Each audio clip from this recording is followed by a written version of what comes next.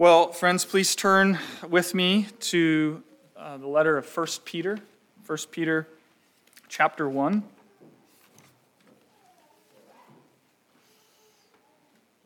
We recently began a new series in this book. We just finished the opening greeting in verses 1 and 2, where we saw Peter call Christians elect exiles of the dispersion. And we thought about that in terms of being strangers in the eyes of the world, because we live wherever we are found in the world as resident aliens, citizens of another kingdom altogether. Christians are scattered throughout the world so that the word of God can be spread among the nations. And in relation to God, we are a special people, not because of anything in us or anything we've done, but according to the grace of God by which we have been chosen, according to the foreknowledge of God the Father and the sanctification of the Spirit, for the obedience and blood of Jesus Christ. And that means whatever trials Christians are called to face in this life, they do so secure in the grip of God's love and grace for his people. Now, if you take a look at 1 Peter chapter 1, you'll notice that verses 3 through 12 are a block of Peter's teaching. Actually, in the Greek, verses 3 through 12 are one long sentence. Verses 3 through 12 are one sentence in Greek, but it breaks down neatly into three sections.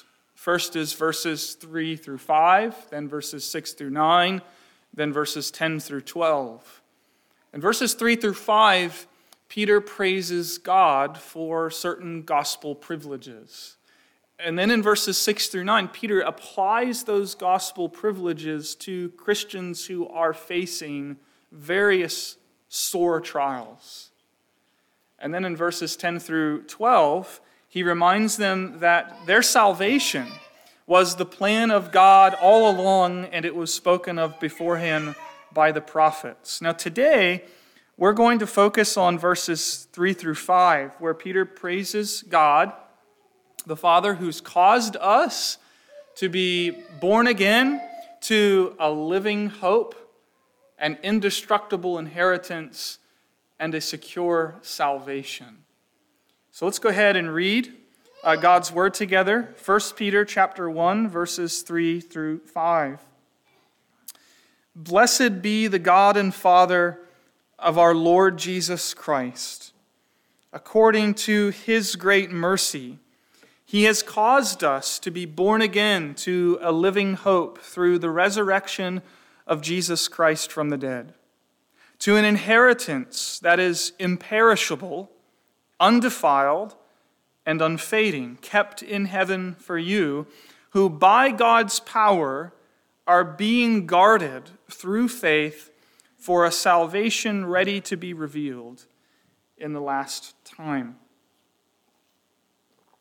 I think it's safe to say that everyone wants to live with hope, and everyone wants to have a place to call home. Right? Hopelessness and homelessness are things that we inherently try to avoid.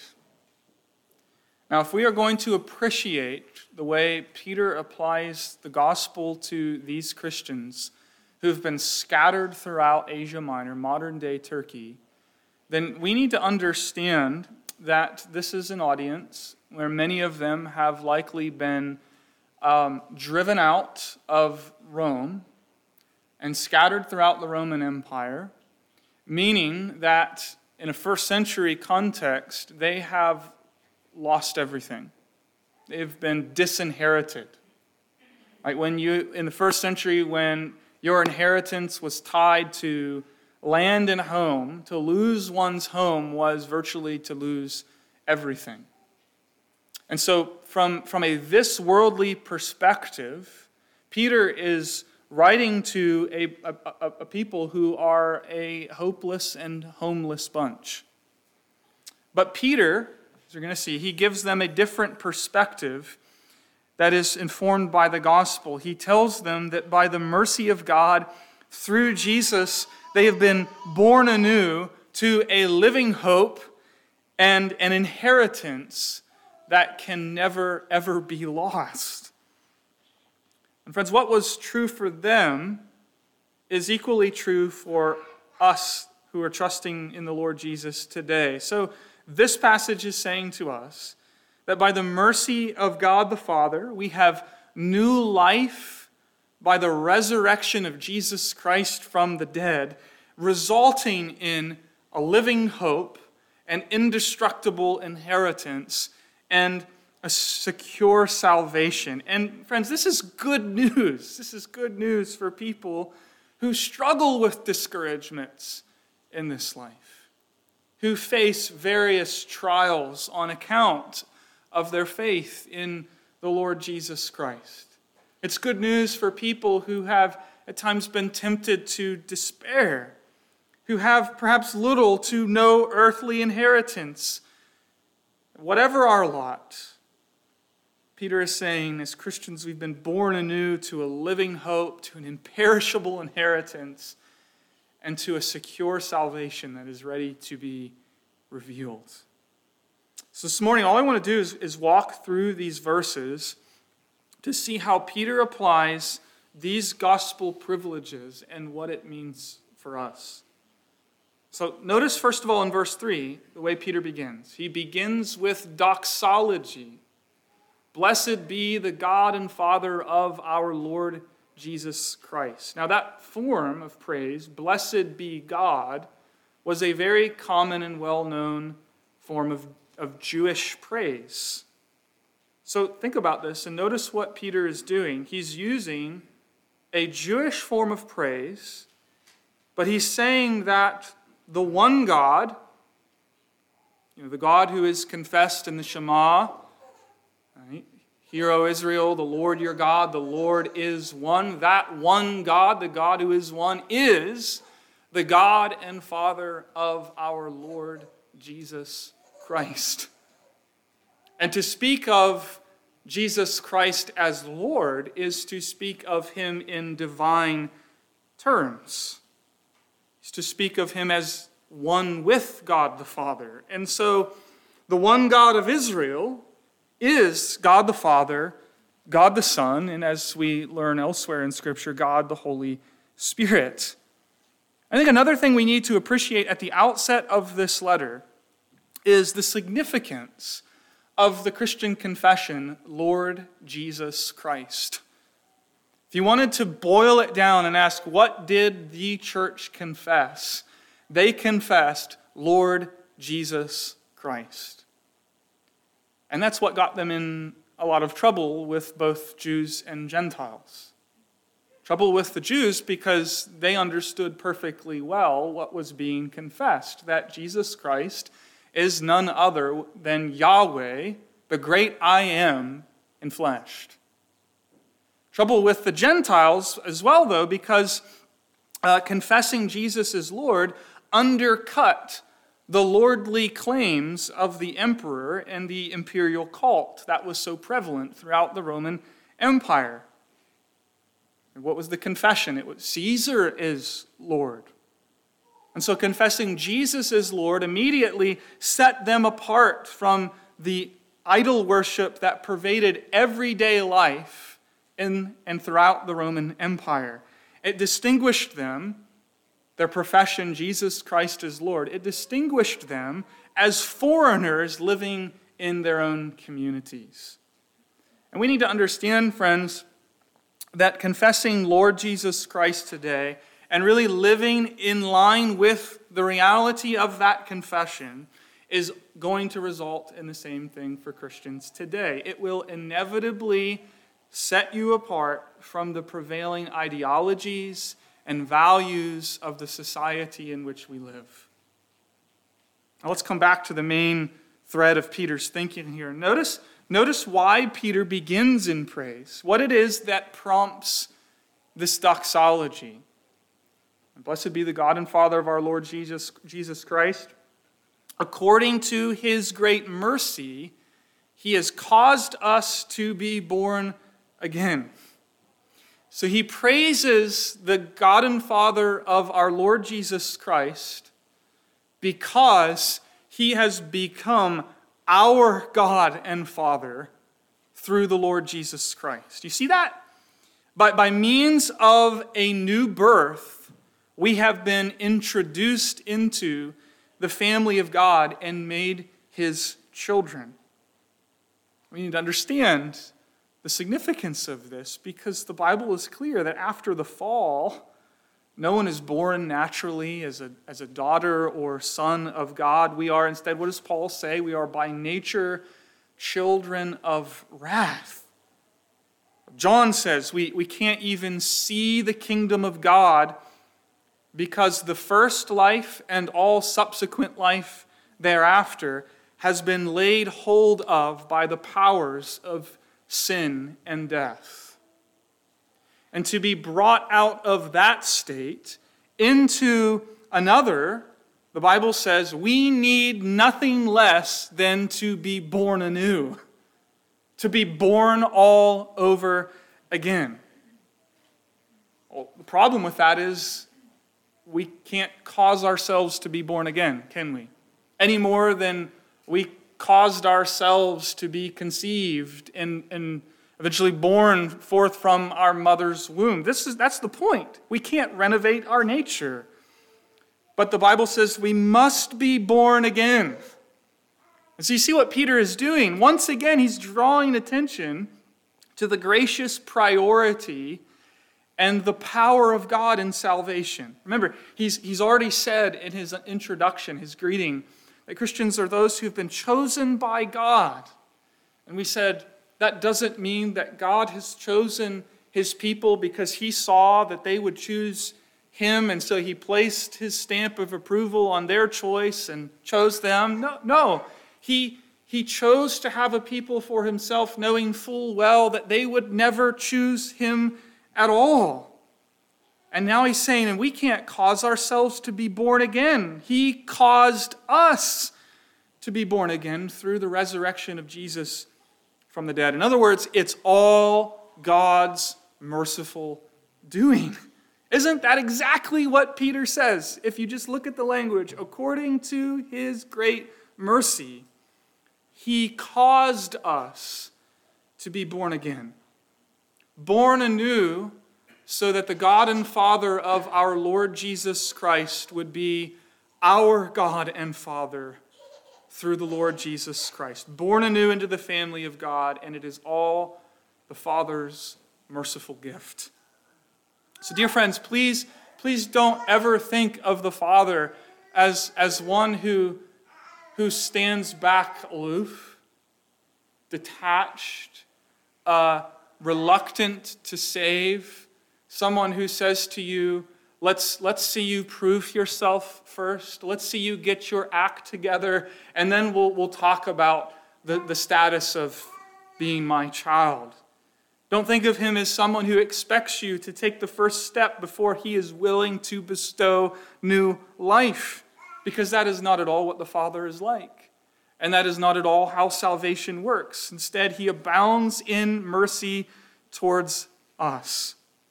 When we were in a condition of total inability, utterly helpless, Peter says, he caused us to be born anew. And notice he caused us to be born again through the resurrection of Jesus Christ from the dead. What's Peter saying there? He is saying that the new life that we enjoy as Christians is only possible because Jesus Christ rose from the dead. What's the significance of that? The new life that we enjoy is his life, the life of Christ, the life of the age to come, broken in already into this world of decay and death, resurrection life in Jesus Christ, overcoming our death as we share in his life. You see, the Father causes us to be born anew. And when he's doing this, when he acts in this way, he's not doling out some abstraction to us. He is uniting you to Jesus, the living one. And so we confess Jesus Christ is our life. But the imagery that John uses of the vine and the branches, it's only as the branches are grafted into the vine and life flows from the vine, sap, life-giving sap flows from the vine into the branches, that the branches have life and bring forth fruit. Because he lives, we live also, and his life is the guarantee of ours.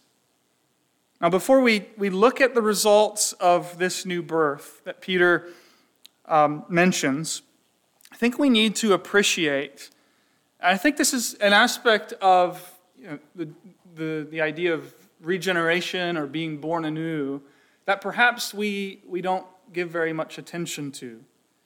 I think we need to appreciate the decisiveness of new birth for Christians. Okay, it is hard to imagine, isn't it, a more sweeping concept than being born again. Think about it. When you were born, what happened? In your birth, you were given an ethnicity, citizenship in a particular country. In many ways, your socioeconomic status was established. Certain biological potentialities were determined by your parents. In a sense, the course of your whole life was established at your birth. So think about this, the significance of being born again. To be a Christian means you've been born anew so that you have a new identity, a new citizenship that redefines your relationship with the world. This gospel reality is decisive, determining our identity as children of the Father who are now being conformed to the image of the Son by the work of the Holy Spirit. And so you see, for Peter, being born again is a reality that actually is meant to completely reorder our outlook and change how we live. It produces a new way of looking at the world, a new way of life, a new way of processing and interpreting trials that we face. Peter is writing here to suffering Christians who have been completely disinherited and who are being slandered on account of their faith in Christ. So you see, from a purely this worldly point of view, such an experience could understandably cast a big cloud of despair over someone's life, couldn't it? But Peter insists that their experience of trials needs to actually be interpreted from a totally different way of thinking that originates from their new birth. They've been born anew to a living hope and an inheritance that cannot be lost, and a salvation that is going to be revealed in the day of Christ's appearing. And so, born again by the mercy of the Father through the resurrection of Jesus, and now Peter talks about some of the results of the new birth. He mentions 3 that I just said: living hope, indestructible inheritance, and a secure salvation. Let's take a look at these in turn. Think about the first: born anew to a living hope. The first thing we need to say here, if we're going to appreciate what Peter's getting at, is by hope, what do we often mean today? We are often speaking of, a wishful desire, right, or an aspiration. I sure hope my kids sleep through the night. I really do. I hope I get that job. I hope it doesn't rain tomorrow. That's how we use the word hope today, expressing a desire with a degree of uncertainty. We need to appreciate the fact that when the Bible speaks about hope, that is not at all what the Bible is speaking about. When the Bible speaks about Christian hope, it's talking about an assured certainty which is grounded in the work of God and grounded in the promises of God found in Scripture. It is, if you like, if this is a helpful illustration, it's like possessing a certified check with your name written on it. Right? When you have the check, the certified check, your name on it, you do not yet fully possess what's indicated on the check, but it's as good as done, isn't it? It's secure. And the check is the guarantee in your hand. I love the way Peter describes this hope. Did you see it? Born anew to a living hope. Now, why does Peter speak about it in those terms? Because Peter understands that the ground of our Christian hope is none other than Jesus Christ, who has died, but who now lives forevermore. And sin and death have no claim on him. So we have a living hope because we have a living Savior. And our hope cannot die, it cannot perish because Jesus Christ is alive. And death has no claim on him. I think by speaking of a living hope, grounded in our living Savior, Peter is also implicitly at least warning us away from misplacing our hope in the Christian life or losing our hope in the Christian life. And there are some different ways that we can do that. I'll give you an example. Some of you may be here today and perhaps you're given over to the thought that if I could just be a better Christian, if I could just be a better Christian, I wouldn't have the problems that I do right now in my marriage, with my kids, with my family, at your job, or wherever you have problems in your life. See, what's going on there is your hope is that if you could just do better, if you could just be a better Christian, things would get better for you. But friends, if that's where your hope is, you have a case of misplaced hope. It's in the wrong place. And others of us may need to be reminded that the hope of glory, the living hope of which Peter speaks here, is something that Jesus has purchased for you. It's something he secured for you by his life and death and resurrection. It is the blood-bought purchase of the children of God. And it is possible, isn't it, that your sense of this assured confidence of things yet to come, your sense of Christian hope, is perhaps being obscured by pain and suffering and trials that you face right now. If that's where you are, I want to say, rest assured that your future, dear brother and sister, does not depend on how you feel today. Your future does not depend on how you've perhaps been feeling for the last month, or for the last year, for the last several years for some of you. It depends entirely on what Jesus Christ has done for you and will one day do for you because you have been born anew to a living hope. And second, you've been born anew to an indestructible inheritance. Again, let's just remind ourselves to appreciate this in the context of Peter's audience. Peter is likely writing to Christians who've been expelled from Rome, driven out, and an experience like that in the first century context would have understandably induced feelings of hopelessness and utter helplessness. They've lost everything, and now they're scattered in a foreign place, and they're also seen as outsiders on account of the fact that they confess Lord Jesus Christ. And Peter is showing them, and here's what we need to appreciate and understand for ourselves. Peter is helping them to understand that whatever is lost in this life on account of following Jesus Christ is returned 100-fold.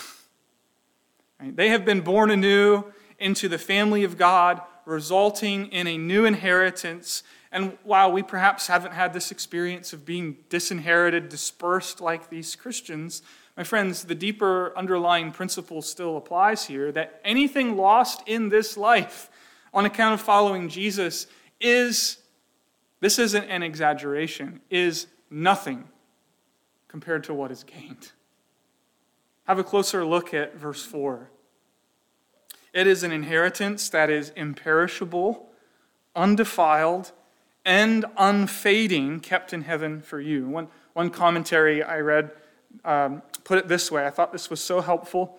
It says, this means the Christian's inheritance is untouched by death, that's imperishable, unstained by evil, undefiled, and unimpaired by time, unfading. Now think about this. Think about Jewish Christians and Gentile Christians who had been taught in the Old Testament scriptures. What's going through their minds when they hear the word inheritance? Well, they're thinking of what was so often associated with an inheritance in the Old Testament, and that was a plot of land in God's promised land. But the land of the Old Covenant was a perishable inheritance. It had been defiled by the Assyrians, the Babylonians, the Persians, and others, and its former glory had long since faded. And Peter says, when you are born anew by the mercy of God the Father through the resurrection of Jesus Christ from the dead, you receive an inheritance. Not like that Old Covenant inheritance that was a sign of what God intended for his people all along, but you receive an inheritance that is imperishable, undefiled, and unfading, kept in heaven for you. Notice that there's something of the very character of God described in the inheritance of God's people. Do you notice that? That the inheritance is like God. And I actually think that's the point. What is our inheritance? New creation, new heavens, and new earth. For sure. What does Jesus say? The meek shall inherit the earth. But there's certainly more to it than that. We need to understand, brothers and sisters, that the Lord himself is our inheritance. He gives himself wholly to us. He is our chosen portion and cup. He will be our great delight and joy, our dwelling place forever. And so you see, this is the desire of your Father who chose you in eternity and caused you in time to be born again through the resurrection of Jesus from the dead to a living hope and an indestructible inheritance. Do you remember when Jesus taught in the Gospels how the Heavenly Father gives good gifts to his children? And he drew on the creaturely analogy of earthly fathers and said, if you fathers, though evil, know how to give good gifts to your children, how much more then will your good Father in heaven give good gifts to those who ask him? I think we can play on that analogy here and say, fathers, isn't there a deep instinct and desire in you, though you are a sinner, to leave an inheritance for your children?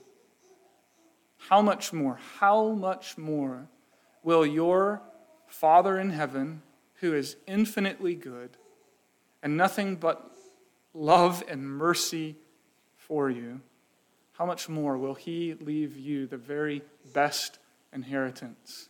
And he's done that. He's done that by giving us himself. He's done it through his Son, who is called the heir of all things. And friends, in Jesus Christ, we are heirs of the world and heirs of God. So praise God. We can, in Martin Luther's words, let goods and kindreds go, this mortal life also, because we have an inheritance kept in heaven for us. So born anew to a living hope, an indestructible inheritance, and third, secure salvation. Take a look at verse 5 with me. Peter writes, "To you who by God's power are being guarded through faith for a salvation ready to be revealed in the last time."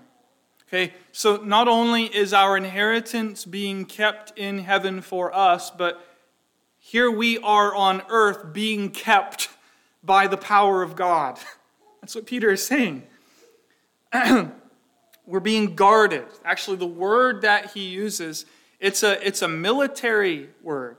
We're being guarded not like prisoners, but more like royalty. Think about somebody like the President of the United States. Everywhere he goes, he's surrounded, he's guarded by a detail of agents who are there to protect him. And Peter is saying, "Beloved in Christ, you are guarded, you are being guarded by the power of God through faith for a salvation to be revealed." God himself is your protection detail.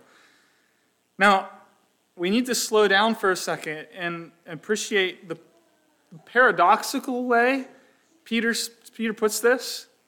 Think about this. It is, after all, faith in Christ that has put these Christians in jeopardy with respect to the world around them.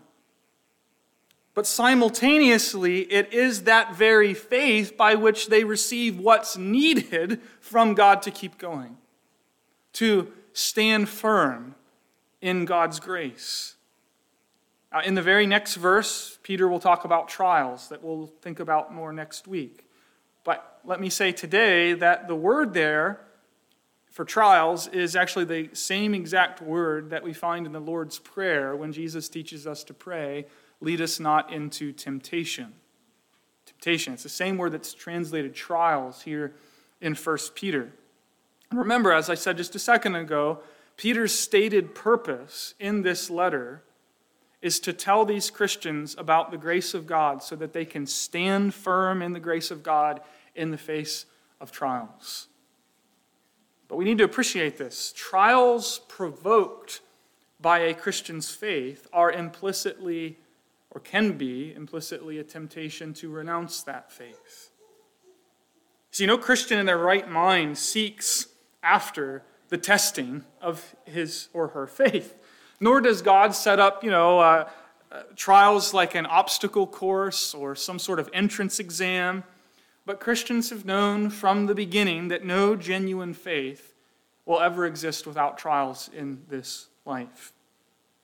Why is that? Well, because of the new commitments and values that come as a result of faith in Jesus, there are now inherent, unavoidable tensions and conflicts for the Christian living in this world. But, you see what Peter's saying? The faith that at once alienates us in some sense from society is the same faith by which we receive the resources from God to endure that alienation. That's what Peter is saying here. And so, brothers and sisters, appreciate what this means for you, that through faith, you are being guarded by God's power until you are ushered into a salvation that is to be revealed in the last time, on the day of Christ's appearing. It's ready, Peter uses that word, because the past events of Jesus' life and death and resurrection and ascension have already secured it, have already achieved it. And it will be revealed at the last time when Christ returns. See, we've been saved from sin's guilt, and the dominion of sin has been shattered in our lives, but one day Jesus is going to return, and we are going to altogether be delivered from the presence of sin and the effects of sin on God's good creation. I think Peter's teaching here is a helpful corrective to popular thought that at death we go to heaven to receive our full and final reward. Now, of course, it's true that as Christians, if we die before Christ returns, as Paul says, death is gain. Why? Because we go into the presence of the Lord, and we are free from sin. But that is not our full and final state of salvation, is it? Peter presents salvation as being fully realized at the final judgment when Jesus Christ is revealed. And it will mean for God's people total deliverance from this state of existence as foreigners in a world hostile to God into a place of existence where our hope is fully realized, our inheritance is enjoyed, and we will be saved to the uttermost. And so think about the privileges Peter describes and how it's meant to shape our lives in the here and now. He's saying God is the guarantee of your hope. He is himself the substance of your inheritance. And he is the one who by his power is keeping you until the day of salvation. And as we finish today, just ask then, okay, so what is Peter teaching us to do? We draw out a lot of things. Let me just highlight two things this morning. Certainly, at the very least, Peter is invoking us to praise, isn't he? He is inviting us to join in the doxology of blessed be the God and Father of our Lord Jesus Christ, to bless God with the praise of our lips because he has saved us in this way. So, dear friends, let me say, if your heart is dull to the worship of God, something is not functioning correctly. Something's not right, because the gospel makes us want to sing, "Blessed be God." This is what the gospel is intended to produce. The praise of God's people, it produces worshipers. We are born again so that we can join with that great anthem existing on earth and existing in heaven that sings with one unified voice, "Blessed be the God and Father of our Lord Jesus Christ, who has caused us to be born again to such a living hope." See, the second thing, then, that I think we're learning to see is we're learning to see trials, and we're going to come back to this next week and get into it in more detail.